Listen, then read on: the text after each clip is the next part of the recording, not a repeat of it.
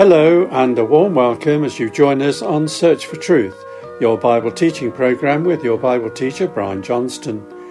We continue with the second talk in our short series about our late Queen Elizabeth's Christmas messages, which every year had a huge worldwide audience. This week our talk's called The Queen's Saviour. The Saviour she acknowledged is Jesus Christ, the Son of God. I too have the same Saviour, as I hope you do too. Every Christian has his or her own unique account of how and when they placed their trust in Jesus Christ. Or maybe they just grew into it because they belong to a Christian family. In my own case, I suppose it began from when I was very, very young. Every night when my mother put me to bed and switched off the light, she would say, "Good night, God bless." I was too young to know about God, let alone the meaning of the word bless. But I had a sense of security and comfort each night as I snuggled down under the covers. We had no central heating in those days, just a coal fire in the main sitting room, which was lit on a winter evening when my dad got home from work.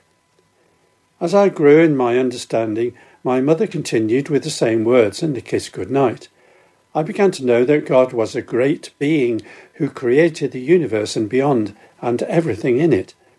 I was told God could bless me, but I didn't know how until at primary school age I went to a local Methodist Sunday school, which gave Mum and Dad a period of peace for a Sunday afternoon nap.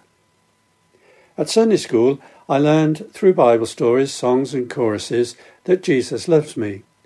We sang hymns in school assembly too, such as "There is a green hill far away, outside a city wall, where Christ the Lord was crucified, who died to save us all." It continued, "Oh dearly, dearly has he loved. Shall we not love him too, and trust in his redeeming blood, and seek his will to do?" So in many other ways, and little by little, I began to appreciate how God could bless me by giving me forgiveness and eternal life through believing in Jesus Christ, who loved me and gave himself for me. Until one night, when I was about 15 years old, I knelt by my bed and thanked the Lord for dying for me. And so Mum's good night, God bless, over all those years of my infancy and early childhood were at last fulfilled. As far as I know, my mother had no personal Christian faith, so couldn't lead me to the Lord, but God used her, nevertheless, in a wonderful way to lay a foundation for me. So I'll tell you why God called me in my teenage years. It was a direct appeal from my Bible, God's words to me. "Remember also your Creator in the days of your youth, before the evil days come and you shall find no pleasure in them." That's Ecclesiastes chapter 12 and verse 1. Soon afterwards I was baptised and committed my life to Jesus Christ. I wonder what drew Queen Elizabeth to her Saviour. When and in what circumstances did she put her faith in God? I don't know how or when, but I know she did. And here's Brian to remind us of that fact from the Queen's Christmas messages. Thanks, John. Queen Elizabeth II ascended the throne on the 6th of February in the year 1952 at the age of 25 and upon the death of her father King George VI. Britain had barely survived the horrors of the Second World War, and its influence in the world was much reduced from the loss of empire. But somehow Elizabeth II brought in a sense of optimism in a modern, post-colonial era that included the transfer of powers to the new Commonwealth. During her reign, she presided over 15 British Prime Ministers, from Winston Churchill to the new Conservative leader Liz Truss, whom she welcomed just 2 days before her decease on September the 8th. The Queen, like the rest of us, was a descendant of Adam, and therefore sinful and in need of a saviour. She clearly recognised this herself, as her 2011 Christmas message makes very plain. The Queen said this: "Although we are capable of great acts of kindness, History teaches us that we sometimes need saving from ourselves, from our recklessness or our greed.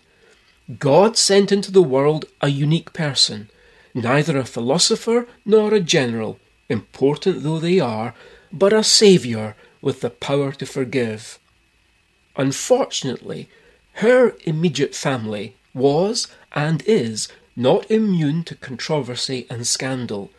There were times of tremendous grief over personal tragedy and sorrow for the behaviour of immediate family members. Yet the Queen herself was never caught up in scandal, nor in media gossip. She always remained dignified.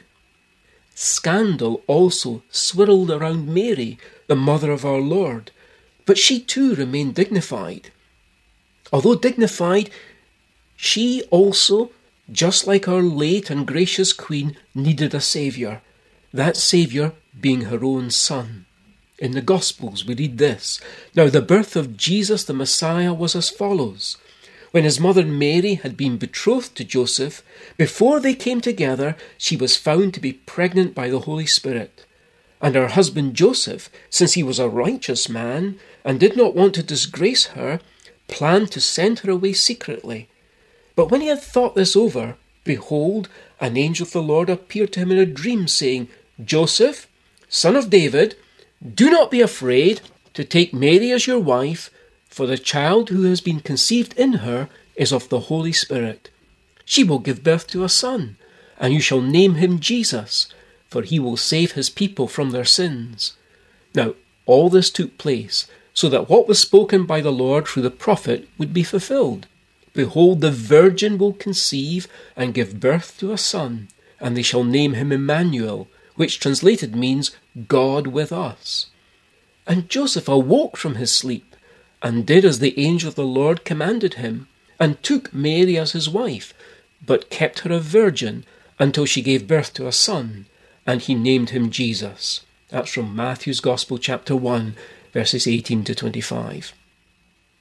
It's clear then, when Joseph saw that his fiancée was going to have a baby, he didn't just stroke his beard in wonder. No, he started filing for divorce.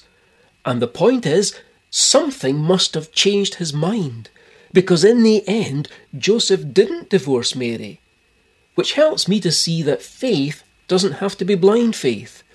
Joseph's decision not to divorce Mary was as rational a decision as any that he, you, or I have ever made. Without any doubt, this was the biggest decision of this man's life, and one he took with the greatest of care, when he'd every reason at first to come to the opposite conclusion. But his final decision, not to divorce, was based on undeniable evidence that something or someone had wonderfully stepped into the picture. Joseph became a totally convinced believer in the identity of the child in the manger. This story of the origin of the child in the manger defines our search for the origin and meaning of life itself. If we know where this baby came from, then we can know too where we're going when we die. I'm calling on all of us to believe in a grown-up way that God gave his one and only Son. Like Joseph, you have now the biggest decision of your life to make. But let's return to Mary, who before the birth of her firstborn set out and went in a hurry to the hill country, to a city of Judah, and she entered the house of Zechariah and greeted Elizabeth. When Elizabeth heard Mary's greeting, the baby leaped in her womb, and Elizabeth was filled with the Holy Spirit. And she cried out with a loud voice and said, "Blessed are you among women, and blessed is the fruit of your womb." And Mary said, "My soul exalts the Lord, and my spirit has rejoiced in God my Saviour." Luke 1, verses 39 to 47. There, Mary reminds us of our late Queen, inasmuch as she too had found a Saviour with the power to forgive, he being the Son born to her, born in Bethlehem, born a Saviour who is Christ the Lord, Mary's Saviour, our late Queen's Saviour. But is he your Saviour? Jesus, my Saviour, to Bethlehem came.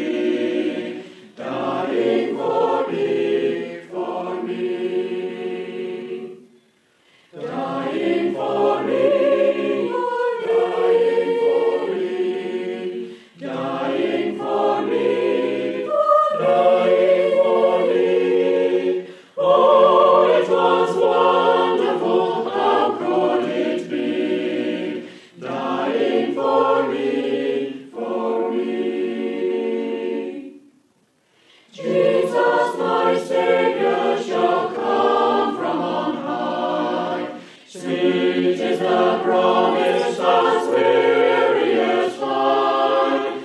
Oh, I shall see him descend from the sky, coming for me, for me.